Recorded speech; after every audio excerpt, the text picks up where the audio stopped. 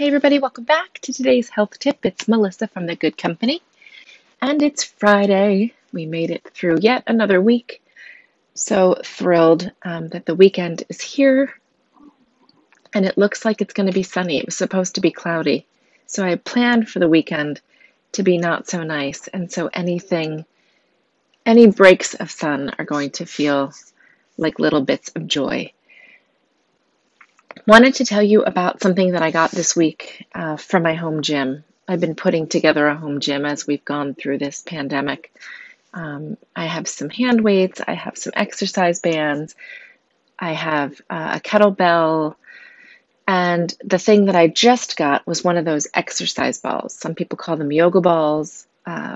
Pregnant people call them birthing balls because you can sit on them and it feels great for your pelvis. People use them as desk chairs. Great as a desk chair if you find yourself sitting a lot, doing a lot of passive sitting on the computer or on Zoom calls. Sitting on one of those balls is really going to help to engage your entire core, right? Your lower back, your abs, your transverse abs, as you hold yourself erect on that ball. So it's a great substitution for a chair, possibly not every day, right? And maybe not the whole day.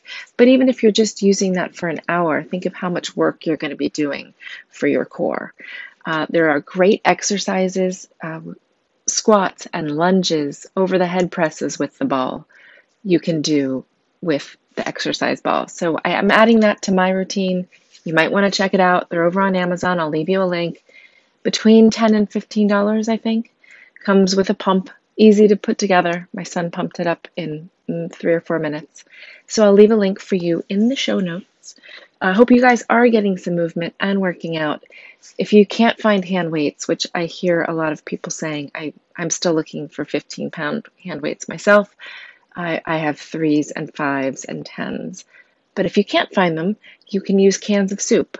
You can use a milk jug that you've cleaned out and maybe refilled with water. Halfway to start, every day, every couple days, add a little more water. When that gets tolerable, easy maybe, you can start adding sand, right? There are ways to strengthen our bodies without having to spend a lot of money on equipment. That said, $10 or $15 on an exercise ball, I think it's a great investment. Everyone in the house can use it. Great for core. There's great ab exercises and as a chair. So that's what I'm doing. That's what I'm up to. Everybody have a great weekend, and I'll see you back here on Monday.